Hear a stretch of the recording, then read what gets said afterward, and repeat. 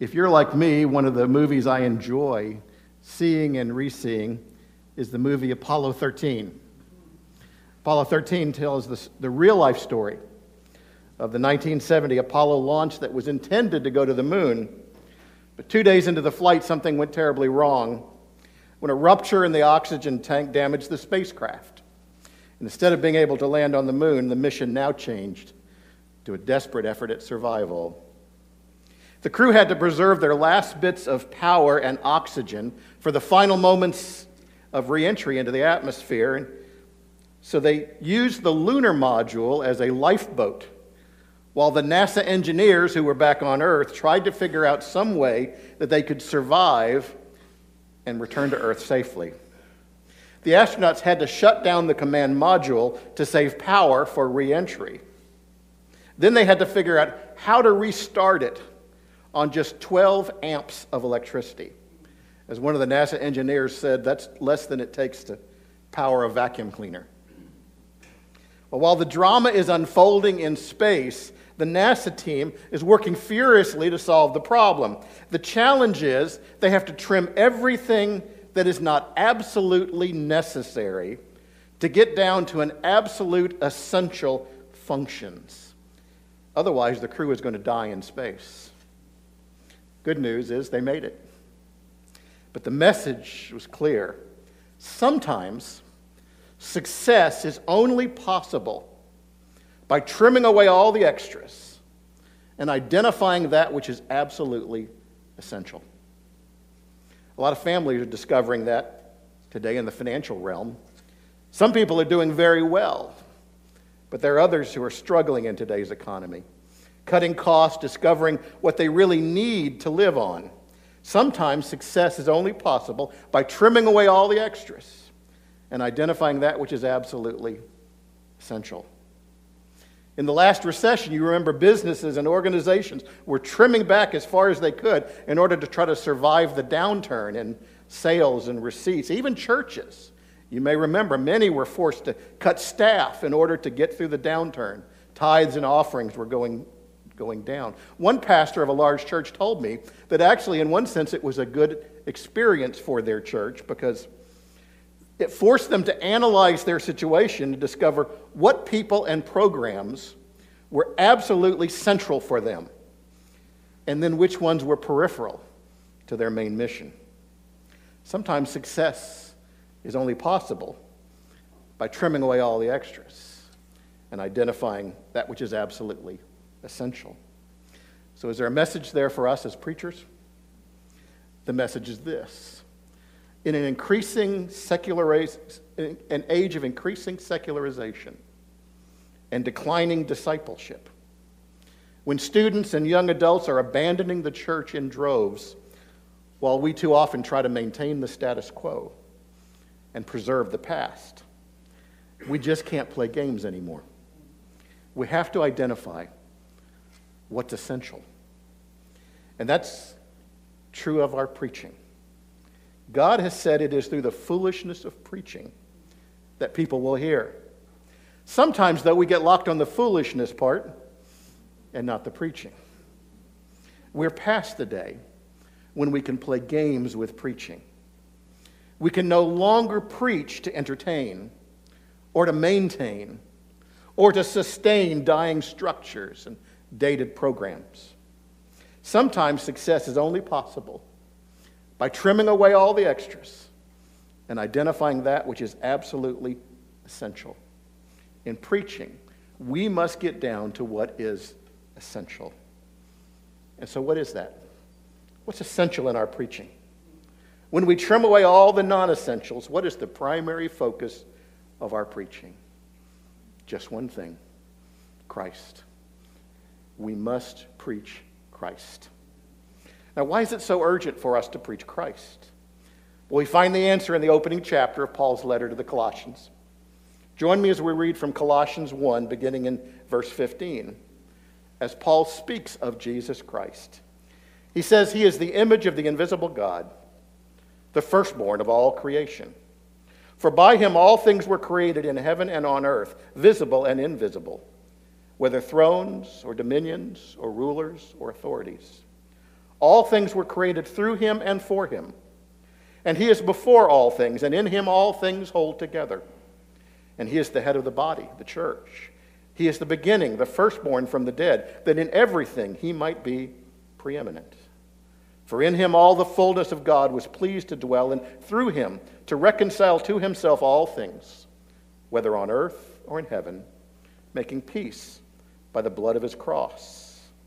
And you who once were alienated and hostile in mind, doing evil deeds, he has now reconciled in his body of flesh by his death, in order to present you holy and blameless and above reproach before him.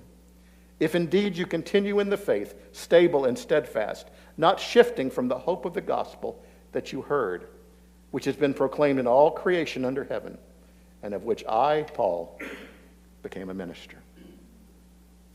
Why do we preach Christ? We preach Christ because he alone is sufficient to meet every need. Now, why is it that Christ alone is sufficient to meet every need? Well, first of all, it's because Christ shows you who God is. Shows you who God is. There are few passages in all of Scripture that are more majestic than these verses in Colossians 1, because they paint a vivid portrait of a God who holds the universe in the palm of his hand. Why is Paul offering this picture of God? Well, in the preceding passage that came before this, he told the Colossian Christians of his prayers for them, that they may walk worthy with the Lord, that they may be strengthened with all the power according to his glorious might. Then it is almost as if Paul pauses and thinks and says, you don't have any idea how much power I'm talking about, do you? You have no conception of how big God is. My sons are now 23 and 19. I remember when they were small, I remember when they thought that $10 was a bunch of money. Unfortunately, as they get older, they don't think that anymore. For them, $100 would have been an amazing amount of money. For them, $1,000 would have been an incredible treasure. Imagine if I had $1 million in my pocket. Now, that takes a good imagination. And suppose I invited one of those sons, youngsters, to ask me for money, any amount they would like. They might ask for $10 or $100, even $1,000. That would seem like a vast sum beyond their imagination, never realizing I had much, much more to be able to give them. That's what it's like when we think of God's power and God's glory. Whatever we can imagine, God is so much more. And that is the God who comes to us in the person of Jesus Christ. He is the image of the invisible God. Phillips translates that word image as visible expression. Jesus is God shown to us in a way we can see him. But Paul wants us to make sure we understand that just because God has allowed us to see him in Christ, that does not mean that God's power can be measured in earthly terms. No. In Christ dwells all the power and glory of God. He is the firstborn of all creation. And here the term firstborn does not mean birth order, but it implies superiority. Christ is over and above all of creation. He is preeminent over every created thing. Christ helps us see a bit of this God who is beyond our comprehension. Christ shows us who God is as creator. Paul writes in verse 16, "For by him all things were created, in heaven and on earth, visible and invisible, whether thrones or dominions or rulers or authorities, all things were created through him and for him." In other words, if it exists, God created. What does it mean that Paul says, "For by him all things were created"? It means that Christ was the active power in creation, planning and shaping the entire created order. He is the architect, the construction crew, and the interior designer. He is the animating and energizing force of creation. Creation happened through the power and ability of Christ. Now, for those of you that have young children, I could ask, do you have any Legos in your house? Some of you may have had them at one time. We used to have a bunch of Legos. in our house. They probably are still tucked away somewhere. Those little building blocks in varying sizes and shapes, and you could use them to create a house or a ship or a robot or the Death Star, depending on how many Legos you might have. My guys, you can do whatever you wanted to. My guys tended to stay pretty close to the directions, kind of reading what they were supposed to do and putting them all in the right order. But when Jesus sat down to make it all, there were no blocks to connect. He created the building blocks of creation. He created the atoms and the molecules from nothing. He conceived of DNA and shaped that double helix all by himself. There were no directions to follow. He wrote the directions. He designed the created order in his own omnipotent imagination. He conceived of stars and planets. He shaped them and hung them in place in a universe that served as his canvas. He crafted the earth with special care. For he knew that one day he would make a people to love and to lead. And one day he himself would take on flesh and walk on the ground he created. He invented trees because he knew that one day he would be a young man who would use that wood as a carpenter, learning to make chairs and tables. But he also knew that one terrible day he would hang on such a tree, paying a ransom caused by our sin and our rebellion. He created us. He gave us life. He made it all. It is all his. All of creation bears his imprint and carries his signature of authorship. But Paul says creation is not only by him, it is also for him. That means, as Rick Mellick has observed, Jesus is the goal of all creation. Everything exists to display his glory, and ultimately, he will be glorified in his creation.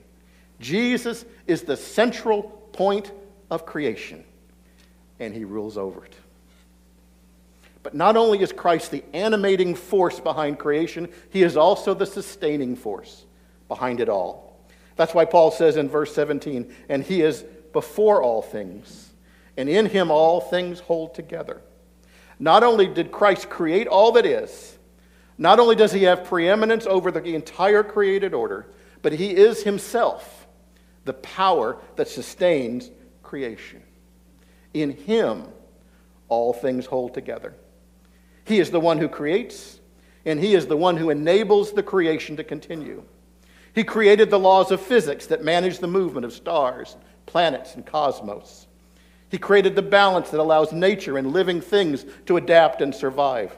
Have you ever thought about what a miracle it is that plants make pollen, and that winds and bees carry that pollen to other plants to make it possible for them to produce the food that enables us to survive? That is a miracle of creation that happens every day. And it all originated in the mind of Christ. So the next time you eat an apple, thank the Creator who came up with the plan to make it possible. In him, all things hold together. Have you ever heard someone say, "What's life all about?" The answer is Jesus. It is all about Christ. He is the originator and sustainer and purpose of it all. It is his work. It is by him and for him. He crafted it. He shaped it. He is the purpose of it. No wonder we preach Christ. We preach Christ because he alone is sufficient to meet every need. And that includes showing us who God is as creator. But in addition to that, Christ shows who God is as Redeemer. Not only did Christ create everything that exists, not only does he sustain the creation by his own power, he also has redeemed his people from the terrible price that was caused by their own sin and rebellion. And ultimately, he will redeem the creation itself from the scars and chaos caused by human sin. I do find it interesting that when Paul begins to talk about Christ as Redeemer, the first thing he says is he is the head of the body, the church. That is, Christ not only redeemed us with his own blood, but he has created the church, the body of Christ, to be the ongoing instrument of his redemptive power. Your church and my church are to be in the business of redemption. Our churches are not here for the purpose of preaching or worship or Bible study or dinner on the grounds or anything else. We exist to be a redemptive tool in the hands of Christ, sharing the love of Christ, drawing people into his family. Your work and my work is the work of reconciliation. We do all of those other things, including preaching, not because they are the primary mission, but because they are the tools by which Christ uses us to achieve his mission, which is redemption. Christ is all about redeeming what was lost. And if we want to be on his team, if we want to be used for his glory, then redemption must be your mission and my mission.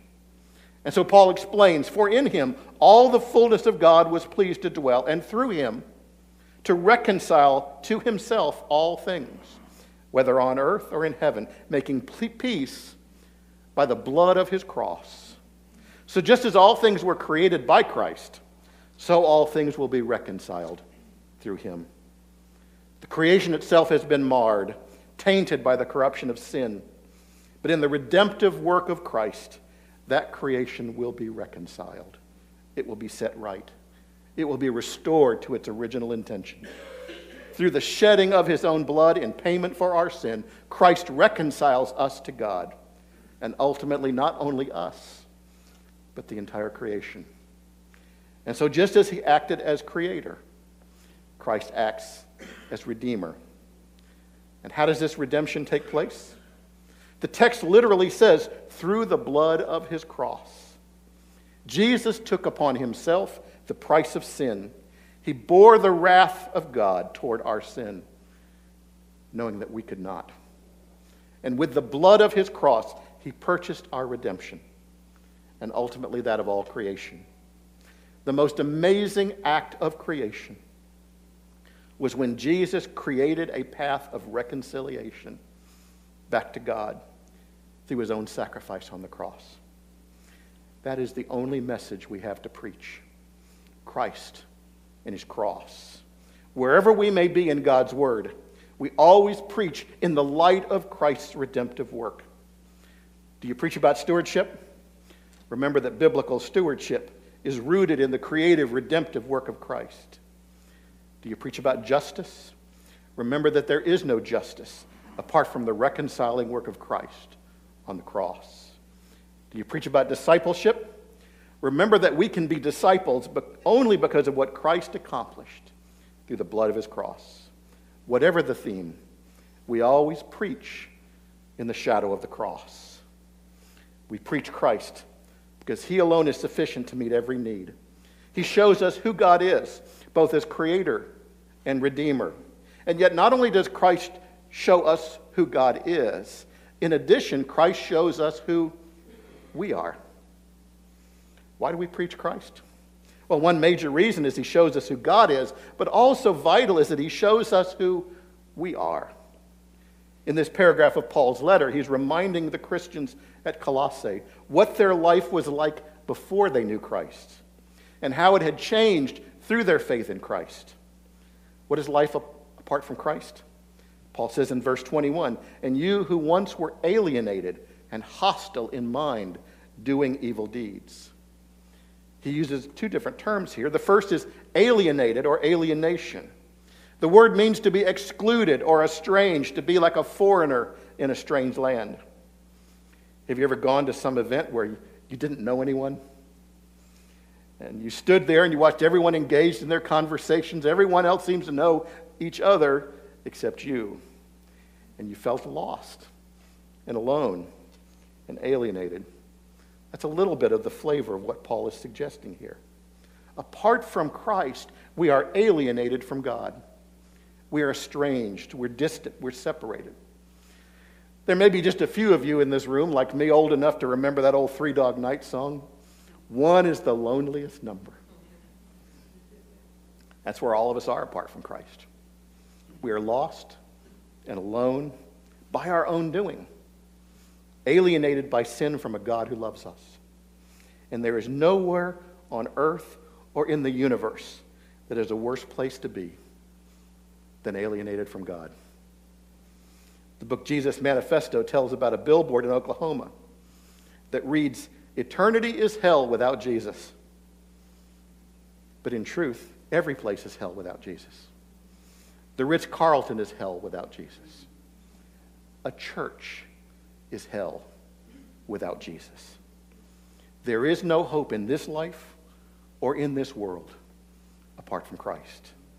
And so Paul says, before Christ we were alienated from God. But there's another phrase he uses. He says that before Christ we were hostile in mind. Literally, you were an enemy of God in your mind, in the way you thought.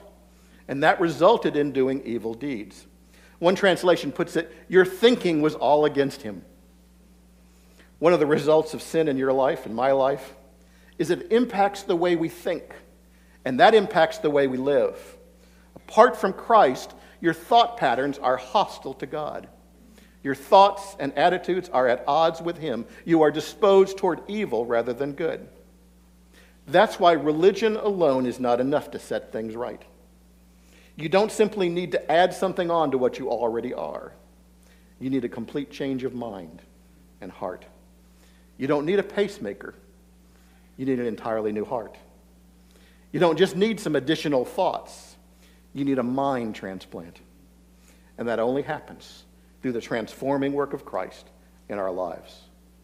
No wonder that Jesus said, you are to love the Lord with all your heart, mind, soul, and strength. You can't love God with your mind when your thoughts are enemies of God. That can only happen when you receive a new mind, the mind of Christ. Before Christ, you and I were alienated. We were enemies of God. And that is a terrible place to be. But there is good news coming. So we preach Christ because he alone is sufficient to meet every need. He shows us who God is. He shows us who we are apart from Christ. But here's the good news. Christ shows us who we can be.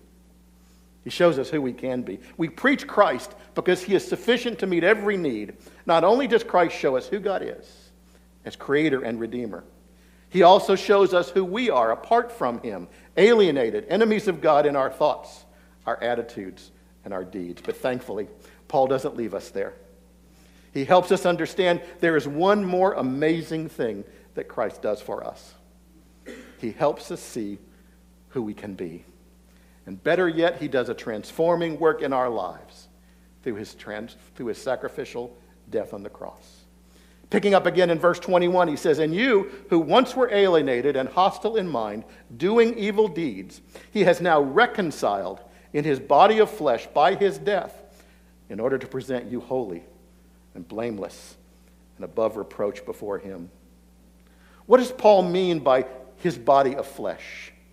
It's a phrase that refers to Christ's human body, his earthly, physical existence. Paul is reminding the Colossian believers that Jesus was not just a spiritual being who appeared to suffer and die. He was fully human, incarnated in flesh and blood.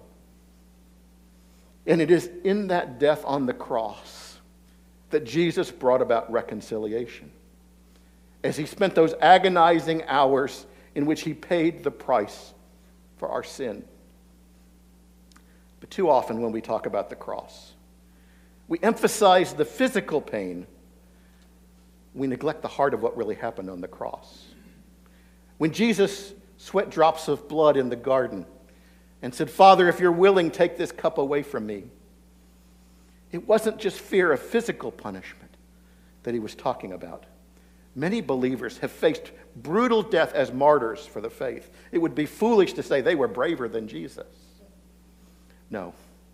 What Jesus knew was coming on the cross was not simply physical torture, but far worse. The wrath of God towards sin was to be poured out on him, entirely on him. The cup that he sought to avoid was the cup of God's wrath towards sin. He who knew no sin was to have the impact of the world's sin poured out on him, as God's righteous wrath exacted the just penalty for that sin. That is the cup that Jesus saw coming. And though he knew and dreaded what it would cost, that is the cup that he willingly accepted in order to ransom us from from eternal death. And because he paid that price on the cross, he accomplished what was needed, as Paul says, in order to present you holy and blameless and above reproach before him. Because of the cross, he made it possible for you and me to stand before God one day, holy and blameless and above reproach. Is that because we are those things? No. It's because Christ is all those things. And he holds you in his arms, and he takes you into the presence of the Father. And when the Father asks if you are worthy to enter into his holy presence, Jesus reaches out nail-scarred hands and says, I have paid the entry fee for him. And when the Father asks if you have the proper attire to enter into eternity, Jesus will say, I have clothed him in my righteousness. From alienation to acceptance. From enemy of God to adopted child. That is what Christ makes possible through his precious blood on the cross. That is the hope of the gospel, which Paul preached, which we preach, and which you and I are privileged to teach others to preach. We preach Christ because he alone is sufficient to meet every need. He shows us who God is. He shows us what we are apart from Christ. He shows us what we can be in Christ. The story is told about a brother in a monastery who was assigned to preach. All the brothers came into the chapel and they found the lights off. The brother who was supposed to preach lit a candle. He took that candle and held it up to the crucifix. There he illuminated the thorn-crowned brow. He illuminated the pierced hands and the feet. And after doing so for a few seconds, he extinguished the candle and dismissed the audience. He said it was a sermon on the love of Christ. And so it was. Our calling and our challenge, our privilege, is to lead people to the cross. We preach Christ because he is sufficient. He alone is sufficient to meet every need. Why do we preach Jesus? Because he is the only message worth sharing. Because he is all we have and all we need. As Gardner Taylor said of Jesus, he is light for darkness, strength for weakness, peace for confusion, hope for despair, bread for the hungry, water for the thirsty, and at last, the way to a taller town than Rome and an older place than Eden. So preach Jesus. Preach Jesus, for it is in Christ alone that we find the answer to every question worth asking. In Christ alone, we find life in a dying world. In Christ alone, we find hope, now and forevermore. Let's pray together. Heavenly Father, we do not deserve what you did for us. We do not deserve the price that Christ paid. But oh, how thankful we are, because you have given us all that we need. Help us to share that good news with others, and help us in the work of equipping others to share that good news. For we ask it in Jesus' name. Amen.